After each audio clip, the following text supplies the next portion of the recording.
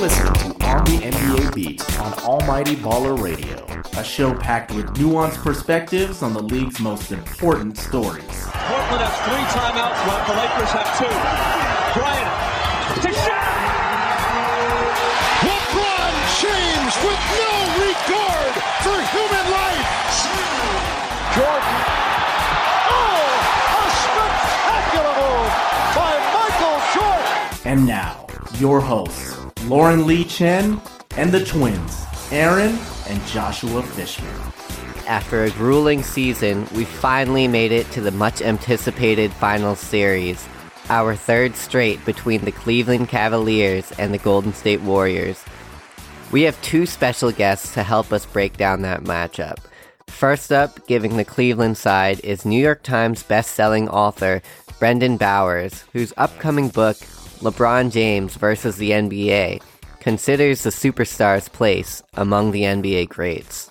Another connection Brendan has with the Cavaliers is that in high school, he played on the same AAU team as Rich Paul, the high-profile sports agent representing LeBron, Tristan Thompson, J.R. Smith, and others. Our second guest is someone we all know and love, the inaugural member of our Five-Timers Club, Andy Liu, who's always ready with his Warriors knowledge. These guys don't need any more introduction, so I'll bring on Brendan now, but be sure to stay tuned after the break for Andy Liu. Hey Brendan, thanks a lot for joining us today. Hey, thanks for having me, guys. No problem. We finally made it to the finals matchup that people have been anticipating all season. Kevin Love actually told the media that he thinks it's funny that the Cavs are being called the underdogs in this series. Since they're the defending champs, they have LeBron James, one of the best players in history. What do you think about that? Do you think it is funny that the Cavs are considered underdogs? Well, I think that it's funny that LeBron James' team, after, what he did last year, what he's done throughout his career, has been an underdog as many times as he has. I believe he's only been he's been the underdog 6 times now in the NBA Finals. And that's crazy when you compare that to Michael Jordan, as far as, he was never an underdog in a finals matchup. So I think that is the only really thing that's funny, is that if you step back and say a LeBron James team with Kyrie Irving, with a Kevin Love is an underdog, that's funny. But the Warriors, I think, are, they were an historic team last year, a championship caliber team. Cleveland and Golden State fans are always joking on Twitter about the 3-1 lead. But, the fact of the matter is the Warriors could have been NBA champions, and the Cavaliers were. And then they go ahead and add, Kevin Durant. So I see why the Cavs are an underdog. And then just lastly, I've seen Kevin Love, answer questions before, and he's not like the savviest with the media, in terms of his answers. A lot of times he'll make them really short and, just kind of joking. It doesn't really expand it. And then you get a headline like this. Like, someone probably asked, Kevin Love, what do you think about the Golden State Warriors being, favored? And he says, it's funny. And then moved on to the next question. And so I don't know that he was really – it looks like he's throwing shots for sure. I don't know that he was, but either way, I see why the Warriors are favored. Yeah, I mean, I agree that the comment from Kevin Love may have been overblown and played for storylines, especially during this long layoff that we're having. Yeah, you're right. The long layoff has a factor there. The point you made about LeBron's legacy, how he's been an underdog so often, is an interesting one. You have a book coming out called LeBron James versus the NBA, in which you look at LeBron's place in the NBA hierarchy. Now he just passed Michael Jordan in total playoff points. How would you assess that right now? Well, in my book, I was asked to rate legends, 15-1. And essentially make the case for why LeBron James becomes the greatest player of all time, takes the mantle from Michael Jordan in a certain period of time. And I quantified that by championships, MVP awards, and all-star appearances. I gave numeric values to each one, et cetera. And it shakes out like right now that, LeBron has to, at least win 2 more NBA championships to have an opportunity to take Jordan's place. And, we'll see what happens this year. That could be one of them. But one thing that is interesting between the two players is that I think LeBron last year specifically beat a better team than Jordan ever beat in the NBA Finals. When you look at like Karl Malone and Stockton's Jazz, Charles Barkley with the Phoenix Suns, a number of teams. I think last year's Warriors are better, in terms of who LeBron just beat. So LeBron's been an underdog, more times than Jordan. He gets some credit for essentially pulling the upset. But then you got to also just say that, no game that Jordan ever stepped into, was he not favored. Got to give Jordan credit for that too. Yeah. I want to know from you if you think we're seeing the best version of LeBron on a basketball court that we've seen ever. He's 32 and a half years old now. These playoffs, he's getting to the line 9.6 times per game, averaging 32 and a half points, 8 rebounds, 7 assists. Is this peak LeBron? Yeah, I think LeBron's in his prime right now. And I'm not saying that prime's going to last X number of years. I don't know how long it's going to last. But, I think he's I think he's in his prime right now. You rattled off the numbers. If I was to guess why, I had to guess one thing. Why is it the prime now? I think part of getting that championship for Cleveland, breaking that streak, the 6-decade streak of no championships, doing it for his hometown, completing the redemption story. I think now that whole thing is off his back, he's just playing basketball. And he might be playing it. No, he is, I think, playing it better than he ever has, despite the athleticism that he had, at 22, at 23, at 24. He's just totally dominating the game.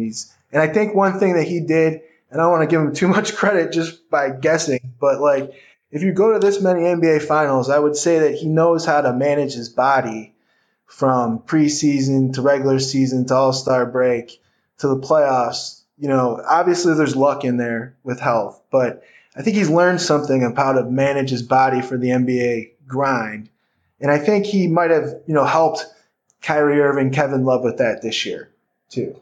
Yeah, those are interesting points. He's in his 14th season, obviously jumping straight from. That's what makes it crazy that he's in his 14th season. You're right. I know. And still looks so athletic. Obviously not as crazy athletic as he was once, but 32 and a half years old. That's old for a guy that's been just so deep into the playoffs, played international basketball. Yeah. Also, this seems ridiculous to nitpick, but I have to ask about the Game 3 dud of a performance against Boston, just because it seemed like such an outlier. Do you think that was just sickness, as was reported, and nothing really to worry about? Yeah, I think so. I mean, I don't know. There was something. I mean, so like I'm not going to sit here and say there was no reason or nothing that happened. It was out of the ordinary. But at the same time, I was at that game. When you're at that game and watching it, like Kevin Love was on fire in the first half. Kyrie Irving caught fire, after that. Like you look up and you see Love has 30, Kyrie has 30, or it was like 27 and 27. And you feel like, and they were up by 20 at halftime. You feel like, I didn't even notice LeBron's numbers were really down until the fourth quarter. Because for a while you didn't need him, but he did need to deliver in those final 6 minutes, and he didn't. Was there any degree of worry during the team's subpar post All-Star break stretch? They were 29th in defensive efficiency. They just couldn't defend. A lot of people talk about them flipping a switch. It kind of implies a negative thing that they weren't giving full effort at times, but I guess you could also interpret it as kind of like what you were saying about LeBron before, that they were astutely pacing themselves for when the games mattered most. How do you see that dynamic when people use that phrase, flipping a switch? Well, it seems like if they did flip a switch, I mean, I'm fine with it right now with the way that they went through the playoffs. I mean, they had that one dud, like you said, against Boston, but 12-1, took care of business. And really, they got to defend now. And they got to defend the Warriors. And their team was built to defend, to attempt to defend, the Warriors. And that's all they've been worried about, all years. Channing Frye wasn't used throughout the playoffs. He'll be used against the Warriors as a big stretch center type guy. So we'll see. They got to defend. They got to defend to the best of their ability every game of the series to have a chance. So hopefully they're prepared enough to give that effort. but I guess we'll see. And if they don't, then it's kind of what you were saying. What's your understanding of that defensive game plan that they're going to go with, or the different options that they have against a team that has so many different weapons offensively like Golden State? Well, I mean, they're going to attack Steph again like they did last year in games 6 and 7, get him in isolation.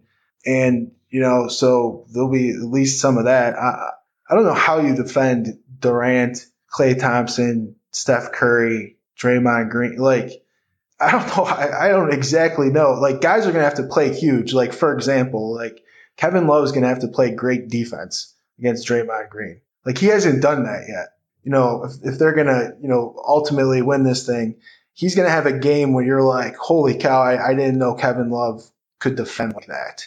So if he's prepared to give those type of efforts, and they can get them all on the same night, then, they'll be in good shape. But I think a lot of it's pace, hopefully, and just really all leading up to this one matchup. Do you think LeBron James personally is capable of just digging in and giving consistently strong defensive performances? Because we know that he can, but... Well, he's going to, figure he's probably going to be matched up against Durant, right? Like, or, not Klay or Draymond. So he's got to get stops. Like, he has to get stops. There's nowhere to hide for anybody, against the Warriors. So, yeah, he's going to have to win the battle with Durant. Or, if Klay gets hot, he's got to shut Klay down somehow. Or get in front of Steph if he's destroying Kyrie off the dribble. So, yeah, I mean, he's going to have to be able to defend. For Kevin Love, he looks like he's the most comfortable he's been as a part of this Cavaliers team. Especially during the postseason, he's had some real solid performances. How did he get to that point, and why do you think it took so long for him to discover how dominant he could be, both scoring and rebounding? Yeah, the rebounding, I've never really... The only thing I can think of for why he hasn't rebounded better with the Cavs is, he's out on the perimeter. He's not inside in the paint where he was with the Timberwolves, and not in as great a position to rebound. But I feel like if he's throughout his tenure, like he could have rebounded a little more. He's having a better year this year. But, as far as for him being comfortable, I mean, if you look back at like the player he was as an all-star for the Timberwolves or as on Team USA for the Timberwolves, when he first played with LeBron, he wasn't a perimeter player. Now he's basically a perimeter player. So like throughout this process in varying stages, of going from Minnesota to Cleveland, he's become essentially an entirely different player, than he was when he first broke into the league. So I think finding that and then trying to find that as the third option is tough. Figuring out, after you're just getting fed by Ricky Rubio bounce passes wherever you want it. I think he struggled with that transition at times. But after the finals, the talks, there's always people saying he's going to get traded. They died down, a little bit, compared to where they were. And so I think, getting that championship, being an NBA champion and, just having more repetitions in this new role for this new team has been helping him. Yeah, I definitely see that too. And moving on to the other member of Cleveland's Big Three, Kyrie Irving, he definitely showed in last series that he's still... I feel like he was a little bit forgotten about during this season, but he showed during last series that he's still able to single-handedly take over stretches of games with his ISOs and finishing ability. What do you expect from him in the matchup against the Warriors? He's going to need at least one of those games, if not two of those games, where he just takes over, just like you said, just like you described, for the Cavaliers to win this. I think that I also agree with you that like he kind of got looked over this year. When you think about performances that he had in Game 6 and Game 7, and then, the shot that he hits to win it in Game 7, and then combined with, all-star play over the last 2 years, I think, he does get overshadowed in a matchup, like this because, when you break it down, you talk about 3 of the 5 best players are in this matchup with Durant, Steph, and LeBron. And then, Draymond's all-NBA. and Durant is all NBA and Steph. So you also say there's, what was that, five all NBA players, and Kyrie's not one because he was left off the all NBA team this year. So, he's going to have another finals series like he did last year to really put himself in that Russell Westbrook, that top of the line point guard conversation. So those games you described, he's going to have one or two of them for the Cavs to win. Yeah, and as we know, he missed the majority of the 2015 finals, which the Cavs dropped. He was great in the 2016 ones. As you described, he had that huge shot in Game 7, obviously. But over the course of this season, there were a lot of questions about their depth, especially during that stretch when they seemed to be dealing with a lot of injuries. Do you think that's led to them being a little bit too reliant on their three stars, or have those issues been addressed by now? No, I think you're right about relying too much on those stars. I think the injuries had, like you said, a factor in it. But the way I look at this series is the team with two of the three best players in that game, is going to win. So it's got to be LeBron or Kyrie or Kevin Love that's in that conversation, and really everyone else has to, I guess, play their role. Of those role players, the players other than those big three, who do you think, if there is an X factor that needs to perform well, who would you single out? I would say it's J.R. Smith. I think what you're going to get from Tristan. You're going to get 10 and 10 or some close variation of that, and you're going to get that every night. So the guy to me is J.R. Smith. Like, if he can go off, hit 7 threes in a game, and he's capable of it. He's done it. But, he's my X factor is J.R. Smith. If J.R. Smith averages 20 a game, the Cavs are winning this thing in 6. So just whatever J.R. Smith can do to get, up over that 20-point threshold would be incredible. I'm glad you brought up J.R. Smith. It's really interesting when you look at his career stats. So this season, he took the fewest shots of his career, if we're excluding his second season with New Orleans, which was ages ago. That was like when LeBron was a rookie. Yeah. But this postseason, he's attempting 4.8 field goals per game, which for a guy like him, you look at his career numbers, that's really low. But from my perspective, he stepped up his defense. So just talk about the impacts he makes even when he's not shooting and scoring. And if he can still help a lot, if he doesn't go for some 20-plus games, like you said, was possible, because we just haven't seen that much from him. He only has 2 double-digit scoring games these entire playoffs. Yeah, so he's going to have to guard Clay, and that's going to be really hard. He's getting older. He's a better defender with Cleveland than he was obviously with New York, or he was a pretty good defender athletically with Denver, but he knows what to do. It's just going to be a matter of like defending Klay Thompson is difficult. So, but that's what he's got to do. He's got to early in the game, he's got to like get a hand on Klay's first shot, and he's got to hit his first 3. If he can like do those 2 things, then he could have like a big game because he's a streak shooter. If it's his first 2, he's going to take another one. So he's going to have to knock down threes consistently, and he's going to have to do something to slow down Klay. I would say stay in front of him and try to deny him the basketball, but we'll see what happens. When you look at the percentages of these playoffs, J.R. Smith is shooting well. He's just not getting that many shots, given just that he's been pretty accurate and he's a consummate professional. I don't know if people have said that often about him, but I think he's earned that at this stage of his career. Maybe it was more of a question mark earlier on, but do you not really have a worry, even when he's shooting so few times, that if he's open, he'll have the confidence to take it and have a good shot at making it in a key situation? I think he will. I mean, I think all these guys, like their whole season, like the only thing you're going to remember about any of these Cavalier players is what they did this series. Like if J.R. Smith is huge this series, that's all you're going to remember. And he was at the parade last year, and he knows that it just takes one game, one shot. So I'm not worried about his confidence or any of those guys. And Tristan Thompson, you mentioned earlier, as a guy that you're going to get 10 and 10 or whatever you get from him. just an amazing offensive rebounder. And we've seen it now. This is the third straight postseason where he's taken his offensive rebounding to new heights relative to the regular season. I don't know if you could say it's a difference maker because he's just done that consistently against the Warriors the last two finals. But how big is that for Cleveland to just get those extra opportunities at second chance points? Those are huge. And people, TNT or ESPN game analysts, I've called him the best offensive rebounder in the game. Sorry to not remember who said that exactly. But so he's at least in the conversation for the very best offensive rebounder in the league.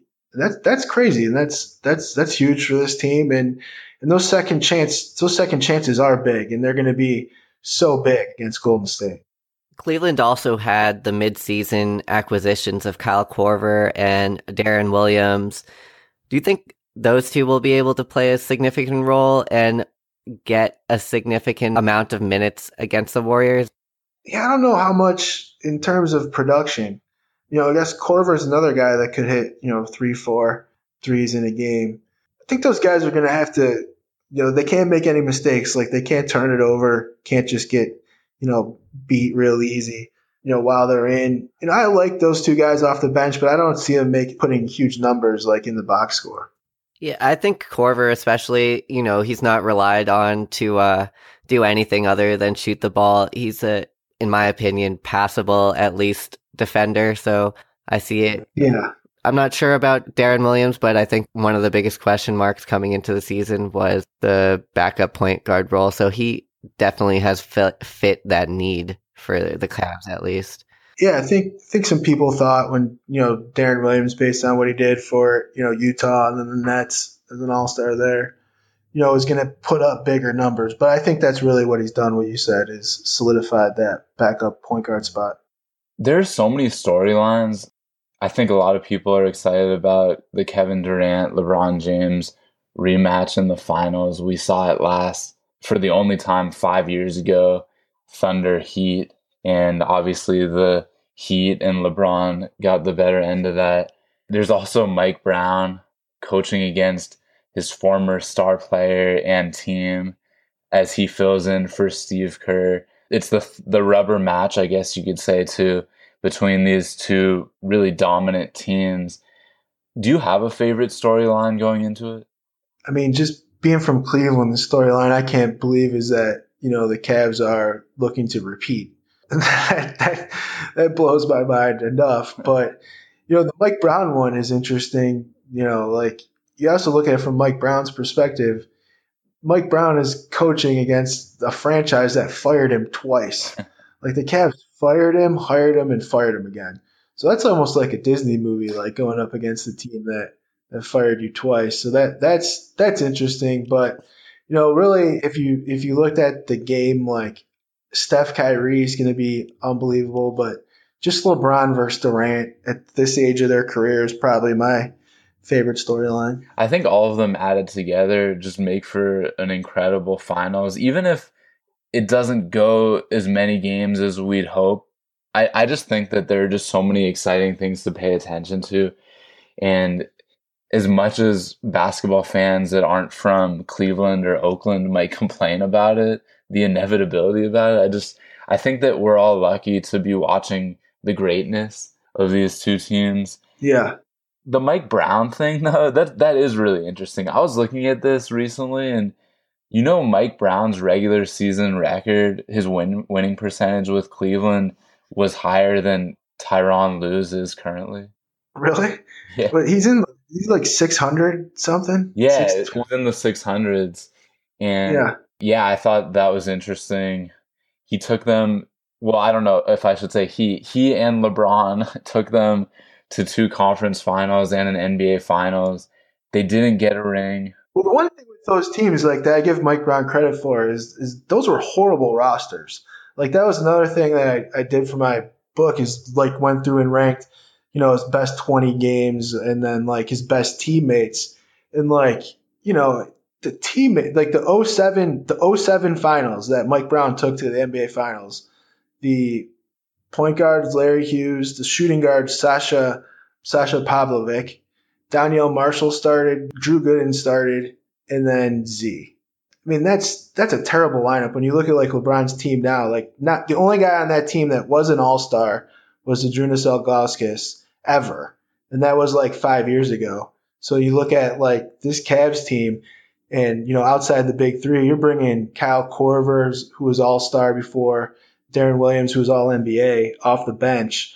There wasn't an all-NBA teammate that LeBron played with until he went to Miami, just at any point in his career. So. Yeah. Well, until 2009, I should say. That is important to note because we talk about concerns about depth, and I mean, from the big three. David Jones played 25 minutes a game as the point guard for that team. Go guy.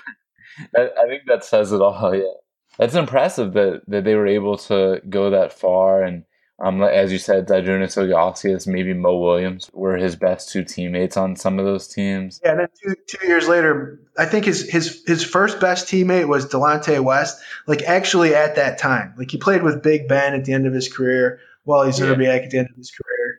His best teammate that he got was Delonte West for a year, and then Mo Williams came the next year, and Mo Williams was his best teammate. Before that, it's hard to say. Drew Gooden, maybe. Yeah. So it's interesting. Mike Brown didn't obviously get any rings with that team, and now he's going for his first title against Cleveland and against LeBron. So that'll be a good thing to look at. Steve Kerr probably won't coach in any of the games. We don't know yet. It's not looking good, but that sucks. Hopefully, Steve Kerr is back next season, man. He's like the coolest. He's the coolest guy. Yeah, we really wish him well. So I was going to ask you though. I know your book hasn't come out yet, but just in doing the research for the book, I know you follow LeBron James and the Cavaliers very closely, but what were some of the more interesting things that you didn't know until you sat down and started really digging deep into the research? One of the things, that was, I guess, interesting to me is like just how young LeBron was when he was, winning his MVP award, when he was going to the NBA Finals for the first time, how young he was at 19 for his first All-Star game, and just the fact that he lived up to all those expectations, it really is incredible when you look back at it. Yeah, I heard someone say that the other day. It truly is incredible because he was hyped up so much, the chosen one, on national TV in high school, and he was able to withstand all that pressure and be, I don't even know if this might sound crazy to say, but better than those lofty expectations. Just the fact that, like, say 3 years ago, I would have never thought we'd be having the Michael Jordan, LeBron James, conversation. And just like, even when you think that last expectation that he didn't live up to is gone, then it's 3 years later and he is right there. And like, he's looking like maybe he is on that path. It's crazy. It's crazy that he's playing his best basketball, at year 14. And there's some huge legacy points on the line against the Warriors here. We really appreciate the time. It's been a pleasure talking with you about LeBron James and the Cavaliers as we prepare for the finals. So they are the underdogs, as Lauren led with in the opening question. And I think that it makes sense that they are. The Warriors are historically great. So in the case that LeBron James and the Cavaliers don't emerge victorious, but he likely has a very good finals again, that shouldn't take away from anything. I think that would be ridiculous for people to cite his mediocre finals record, just given the fact that they've been underdogs all the time. I know that's kind of a statement and not a question, but I wanted to say that before getting your finals prediction. And then also you can react to that if you'd like to too. Oh, no, I think I get what you're saying 100%. I think ultimately if he wins, it helps his legacy. It's undeniable if he wins. If he plays tough and they lose, I think it's forgivable. But if he doesn't show up, maybe that's, something that he gets criticized for. But the same thing's going to happen to Steph. The same thing's going to happen to Durant. I mean, that's why there's major superstars on the line. But ultimately I agree with you that if he does what he does and they fall up short, it shouldn't hurt him. Yeah, when you're that good, you have to be held responsible. or you will be held responsible, whether it's completely fair or not. But what is your prediction? If you had to, just how many games do you think it'll go, and who do you think will win? So I got the Cavs winning this series. First of all, I'm going to say Cavs in 6. The reason is I just find it hard to believe that they could win another Game 7 in Golden State this year, which is where it would be, if it goes that far. So I say the Cavs in 6. They go back-to-back. Okay. Well, thanks a lot for your time and insight. It's been a joy just to hear from you, and good luck on the book coming out later this year, too. Oh, thanks a lot. And, thanks for having me.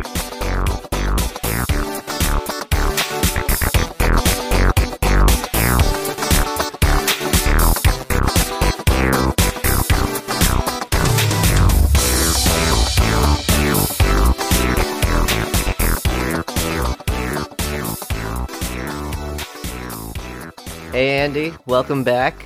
Glad to have you on again. You guys can't get rid of me, no matter how hard you try. I know, our favorite guest to have on the show, especially about the Warriors. There's been, again, another really long layoff for the Warriors in between the conference finals and the start of the finals series. First of all, have you been up to anything fun during that long layoff and the previous layoffs? We've had, or the Warriors have had, and when I say we, I mean like media. Oh my! Just covering this playoffs have been just. People say it's boring. Honestly, for me, since I work during the daytime, I do something else that doesn't involve sports. It's been so relaxing. Like, I can just watch a game. Like, I can cover 2 home games, and one of them, kind of ends up on being a weekend because it's the Warriors, and they try to schedule it for the weekend. And it's so easy. So I end up just, when I cover games, I only sleep about 4 to 5 hours a day. And during the regular season, 2 games a week, I don't sleep much throughout those weeks when they are home. But I'm getting some good sleep. So I'm not going to lie. I'm pretty happy about how the playoffs have gone. And we're nearing the week and a half mark of the break here. And I'm fine with it. Last year I was at EDC. I missed Game 7 at home. And then I missed Game 5 for the Warriors against OKC. Came back for Game 7. So last year I was running around everywhere. This year it's a bit more relaxing, hopefully. Well, that's me, selfishly. And I'm sure the Warriors, to bring it back to the Warriors, they've been extremely rested, unlike last year. So they're going in a different team, obviously outside of Durant, but they're going in like Draymond, Steph, and Clay. Those guys are going in completely, or as fresh as can be. Yeah, I mean, the Warriors have played, 12 games in the last about month and a half or something. So that's definitely, they'll be well rested heading into this series. Hopefully everyone healthy, unlike last season. Before we get into this upcoming series, we can maybe reflect on last season one last time. I know it's still maybe a sour spot for people who cover the Warriors. After all of the memes that went on after last season, people who will remain unnamed, bringing it up time and time again, even months after the fact. Do you think that makes this Warriors team especially motivated to make a statement this year? I think so. For the Warriors, a part of this is revenge, for kind of, an atonement, I guess, for what happened last season. But part of this is it's a brand new team. They know that. It's a whole different bench. There's Steph, there's Clay, there's Draymond, yes. There's Iguodala, yes. But, it's Zaza, it's David West, it's JaVale McGee, it's Kevin Durant, obviously, right? And I think part of it this season is these guys are trying to put the finishing touches on what will be, if they win the championship, one of the greatest playoff runs of all time, right? If not the greatest, in terms of what I think is going to happen. So part of this is, I think for certain players, it'll be redemption. I think for Steph Curry specifically, for Draymond Green, it'll be redemption. Mainly for the ways those guys struggled. Steph Curry struggled overall. Draymond Green getting himself suspended and costing the team the championship. So from that aspect, yes. But from the other side, just from how they're playing, this is something that they want to win just because to cap off, a great season. And you don't see this often from a team that's adding, others say a super team, but really not in the way most other teams were built. In that, they just added Durant and, they already had the core set. The expectation is that they need to win, not that they were going to get a year to kind of have those pieces fill in. It was expected that they were going to win not only this, part of it is these guys know that they're looking to win maybe 2, 3, 4 more titles after this as well. So it's going to be great to win one if they do, but part of it, these guys know that they've got a lot more to go in terms of, I guess, legacy, dynasty, whatever, however you want to think about it. No disrespect intended to the Cavaliers, of course, and a championship is a championship, but how satisfying would a 16-0 perfect playoffs be in your mind? Well, last year, I think the Warriors were gunning for that a little bit too. Last year, the Warriors wanted that a lot more than they did this year. The Warriors this year are humbled. They're smarter. They're more seasoned. So to compare to LeBron, the Warriors last season were the ones that were holding a celebration in front of a crowd without ever even playing a single game in a Miami jersey and telling them that they were going to win 3, 4, 5, 6, 7 titles, right? That was the Warriors last year. They wanted to go 73-9. They wanted to break the Bulls record. They wanted that MVP for Steph. They wanted a 16-0 record through the playoffs. They wanted to cap off the greatest regular season with a back-to-back title. And they were talking all that mess, everything, right? Cocky, blowing back in people's faces, things like that. That's kind of how LeBron was, right? And it all came crashing down for LeBron, where he got, kind of locked down by JJ Barea, of all people. Lost to the Mavericks as heavy favorites. And then the Warriors choked a 3-1 lead against the Cavs after talking smack to LeBron James. So they both were humbled, and I think this season, I don't think they care. Part of it is, they want to go 14-0, and that would be satisfying, but it really doesn't matter. For these guys, it's just getting the title. Because I think that part of it is also the Cavs kind of have a mental edge. I think a little bit. A little bit of a mental edge if we think about it from the fact that they have LeBron James and what happened last season. There are so many storylines. I could just tick off a number of them, but I'll just ask you, do you have a favorite storyline right now heading into the finals? Yeah, I'm incredibly biased. So my storyline is Steph Curry. Just the way that he's played in the past 2 finals. Like, that's the thing. Like, people everywhere, Cavs fans, mass media, majority of fans are kind of like, hey, Kyrie Irving and Steph Curry are on the same footing, right? And if you're a Warriors fan, and obviously I'm one, even though I cover the team, I'm still a Warriors fan, that's infuriating because it's obvious that Steph is better. He's a better shooter. He's a better passer. He's a better defender. He's a better screen setter. He's a better leader. He's pretty much better at everything outside of isolation scoring. But in 2015, Kyrie got hurt. And the last we saw in 2015, he blocked Steph from behind, actually, in game 1 before he got hurt. Steph struggled a little bit. Like, he struggled in like one game, and then he had a great 2015 finals. Probably should have won finals MVP, but he didn't because of Iguodala kind of shutting down LeBron. So that kind of went by the wayside for Steph. And then you have last season where he's coming off the knee injury, and he's worn down by the end of that series, and he really struggled and didn't play well in the finals, even though he had decent numbers, but Kyrie outplayed him. So we're kind of talking from that aspect, like so far across the 2 finals, it just seems like they're the same players. And that's something that I think Steph knows. And Steph, like LeBron, understands all the criticism and reads what everyone is saying. And he absolutely understands that people think Kyrie is on the same footing as him. And I think it's something he's going to go out there and prove throughout this series, that really he's on another level. 2 of the other storylines that I think are really interesting, but among a lot of fascinating ones, is the rematch between Kevin Durant and LeBron James. 5 years ago, they met in the finals when it was Heat Thunder. And then also, I think Mike Brown facing his former team, the team that fired him twice, and former superstar player LeBron James. That's kind of interesting. One thing I think is pretty ridiculous is the question being raised about whether Mike Brown coaching LeBron James all those years, whether or not he has inside info on how to stop LeBron. Have you heard people talking about that? Wow, I thought I've seen everything. Scorching take. I have not seen that one. That's funny. No, no, that's not something. I will say this though, in terms of coaching, I think the Cavs have a little bit of an edge from that standpoint. I think the Warriors have a better coaching staff. Ron Adams and Steve Kerr are both better basketball minds than Tyronn Lue. But I do think in a short series, Cavs are willing to do things like if you got into a fight and you knew you were better, like you aren't going to necessarily kind of stoop down or do anything you wouldn't want to do, right? Like if you're going to win a fight and you're bigger, you're just swinging. If you swing, you're going to connect, you're going to win. but the guy that's smaller than you is willing to drag your legs or kind of bite you or scratch you or claw, whatever it is that they need to do, right? The Cavs are that guy. They're that smaller guy that will do anything to win.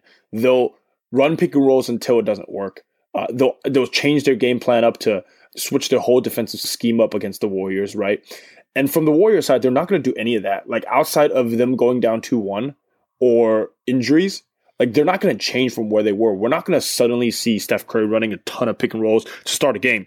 Like, the first play you're going to see in game one is probably him running up the court, passing it to Zaza Pachulia in the pinch post, and then watching some off-ball action and, you know, kind of end up with an ISO with KD or something. Like, that's like, the Warriors aren't going to change how they play throughout the season just because they're playing the Cavs, because they're a better team.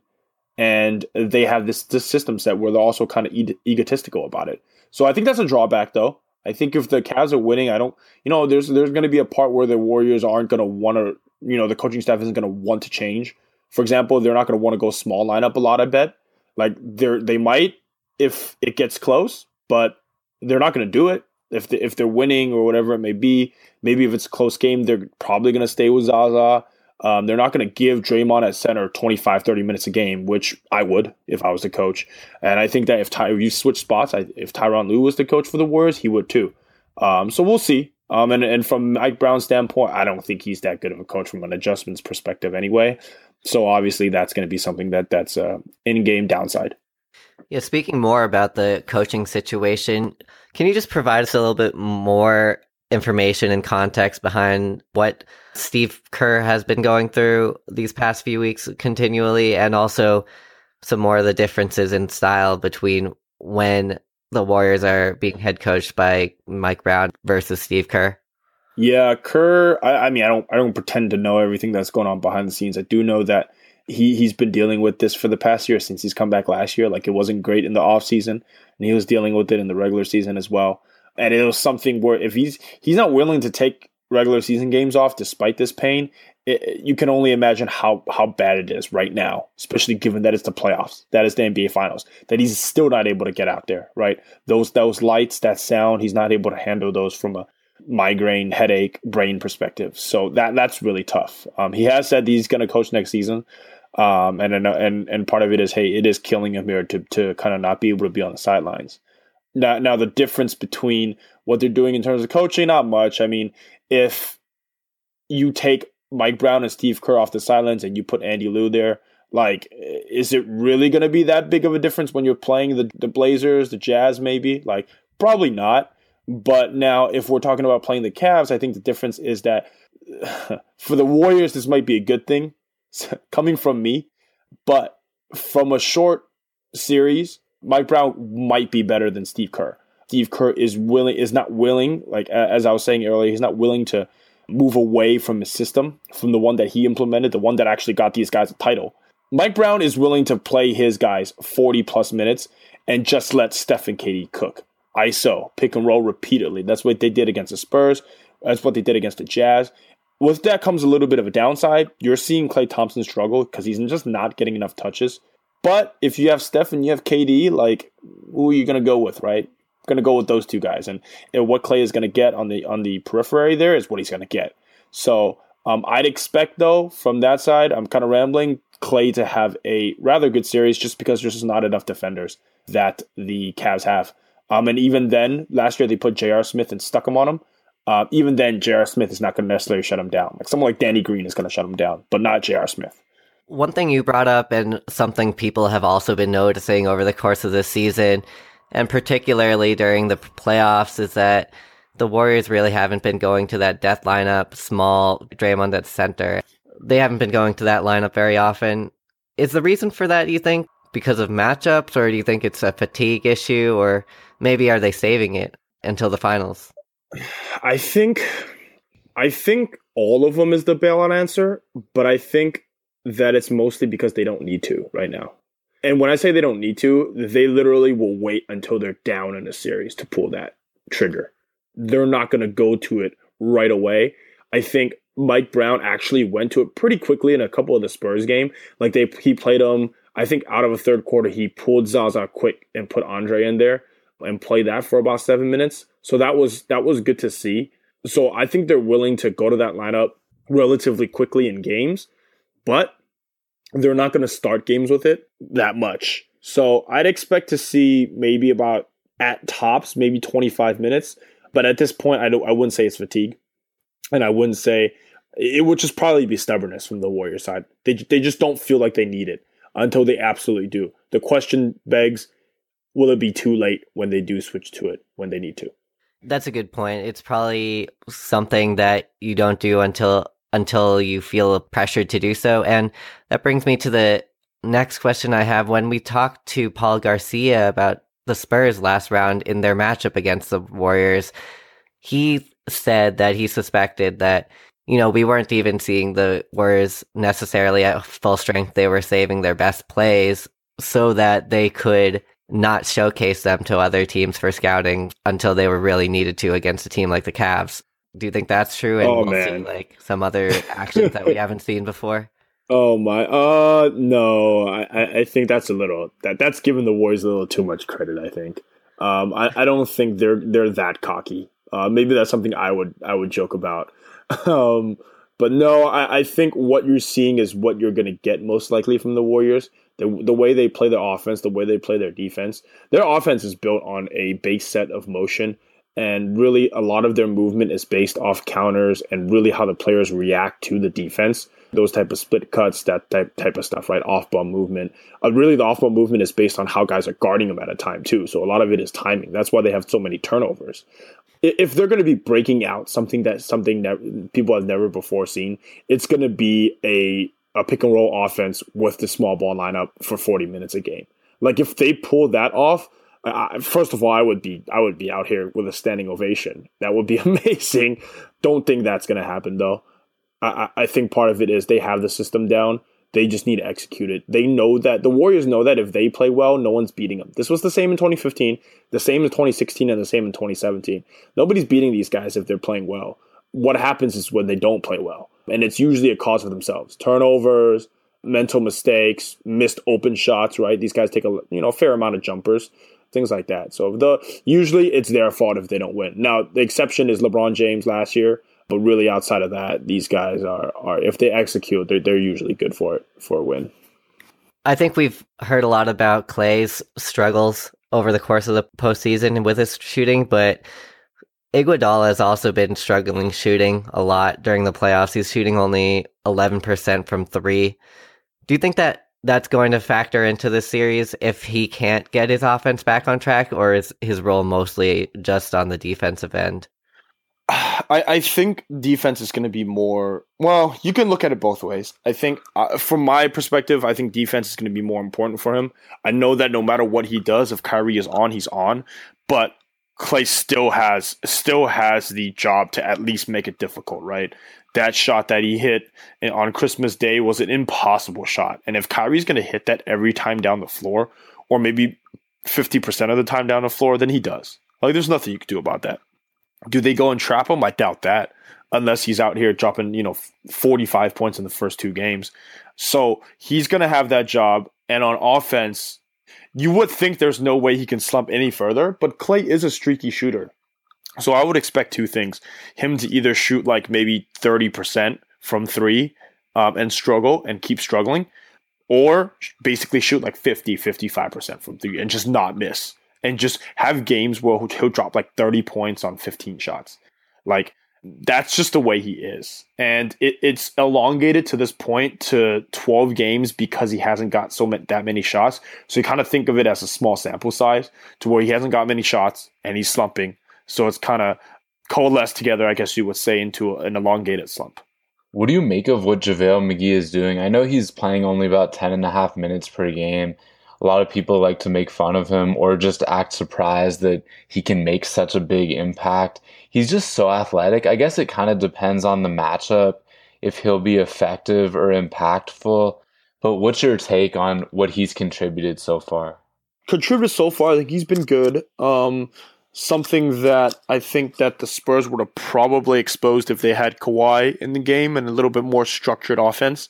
So I think it would have probably been unplayable against the Spurs. He'll probably be a little bit more playable against the Cavs, but he has been surprisingly good against the Blazers and the Jazz. I mean, what he gives is just kind of like up and down. Like one game, he's either going to be great, or the next game he's either going to be terrible, and you'll find out within the first like 90 seconds whether he's going to be good or not. And it's usually just him, making a contested layup, making a dunk, or goaltending a shot, or not actually jumping at a pump fake and actually contesting verticality.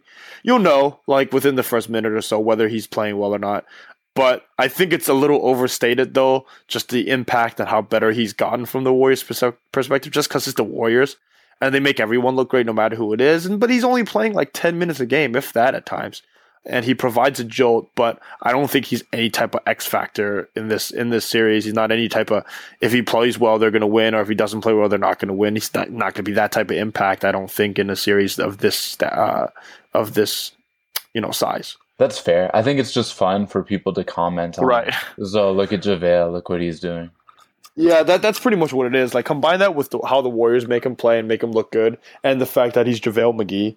It's just a lot of talk about JaVale at all times. I think it's a little bit, kind of like it's probably more interesting to talk about, Draymond Green's impact or Kyrie Irving, or maybe how's Richard Jefferson going to guard Kevin Durant, things like that.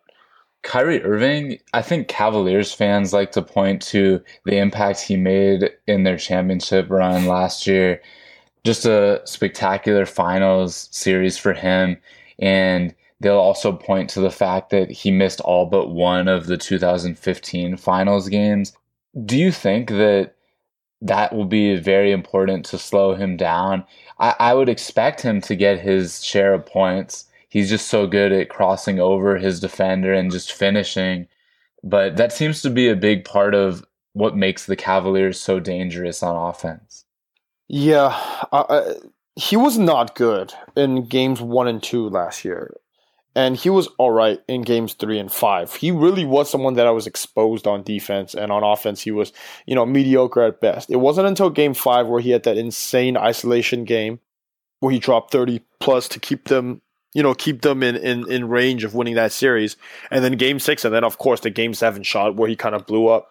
And then in this playoffs, he's been playing much better. He's become a much better player. I do think there's going to be a little jolt of reality because it's not like he's playing defense any better. Steph is actually still a better defender, and really Steph has been a very good defender this postseason. For those that think he's terrible, he's not great, but he's someone that's he's always in the right spots. He's a smart defender. He's a white defender, is what he is. But I think part of Kyrie and what the Warriors will do is they're just going to play the same defense that they've always had. And yes, maybe he'll get going, maybe he won't. But the thing about this series is that with the margin of error that KD provides, the Cavs need Kyrie to drop 35 points for them to have a chance in any single game. If the Warriors get a good game from Draymond, from KD, from Steph and Clay, this game's over. The Cavs need 2 superhuman performances from Kyrie and LeBron to win a game. So I think that's the difference in the series overall. And might not matter what Kyrie does. He might still be playing great. The thing is, we get a healthy Steph who's playing at the greatest that he's ever played in the playoffs. So even if Kyrie's playing great, it might not matter either. So number 5, you did it again. We still are not sick of you yet. We'll see next time. But the last question I just wanted to ask you, I'm going to ask you to try to incorporate a lot here. So I do want to get your prediction for who wins, how many games it goes, and who will take home finals MVP. But also try to touch upon just how important Draymond Green is all over the court, because everyone's talking about how Kevin Durant is now the biggest new element on this team and the Stephen Curry redemption factor, but Draymond Green, we don't ever think gets the love that he deserves. So I'm just throwing a ton of questions at you, and we'll see what you could do with it. Yeah, let's roll with Draymond Green first. I think I think Steph Curry's a really underrated player in the league today, which sounds ridiculous. I think Draymond Green is right up there in terms of underrated as well. I think a lot of what people don't like about Draymond is that he just talks a lot. I mean, he says a lot of stuff, and maybe sometimes he says a lot of dumb stuff. Though he is really a smart dude and one of the smartest, if not the smartest players on the court, maybe outside of LeBron and maybe Iguodala.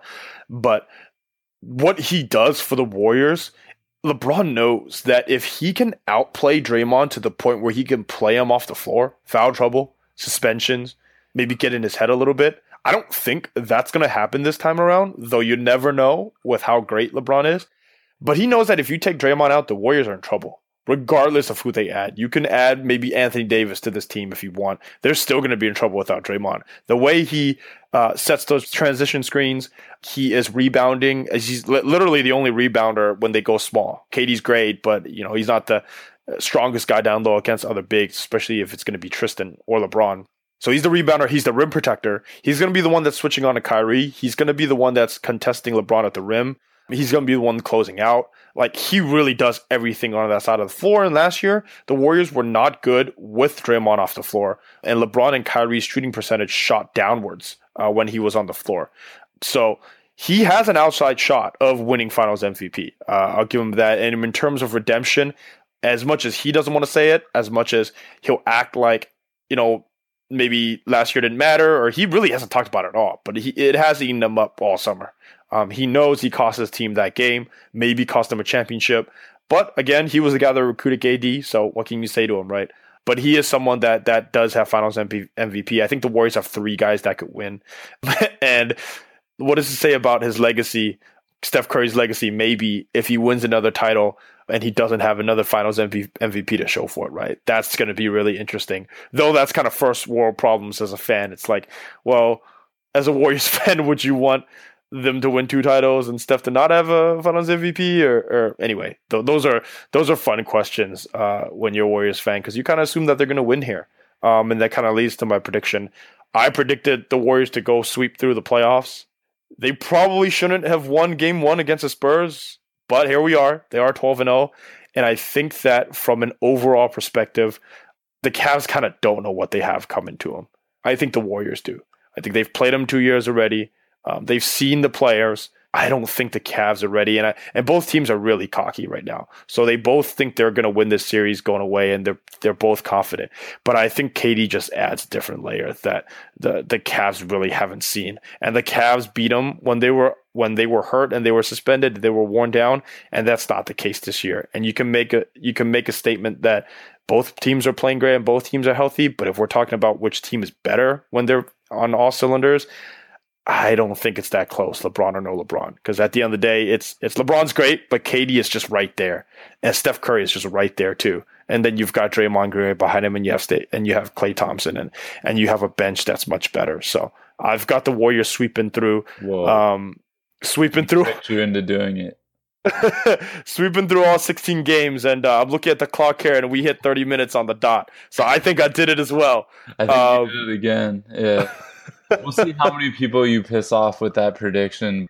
They're definitely a dominant team, and they're capable of it. I don't see it happening. I don't think it's going to be a sweep, but great analysis. Did you want to add anything before we let you go? Yeah, I will say this. I mean, I'm a fan first kind of guy now at this point. Troll a lot on Twitter, things like that. I think if I were to actually put on my analytical hat or whatever it may be to actually go about this, I'll probably say Warriors in 5, and I wouldn't be surprised if it went Warriors in 6. They'll start slow Game 1. They'll probably drop 1 on the road Game 3. Those are the logical things that are going to happen, but I'm not here for logic this year. It's fun to watch the Warriors go about their way, and a lot of people are mad about them. So it'll be fun this offseason if they sweep through and people stay mad. So that'll be great to see. You already said sweep. We have to take your first answer, but thanks again. Sorry your long layoff is coming to an end soon, but at least you get to watch Warriors in the finals here.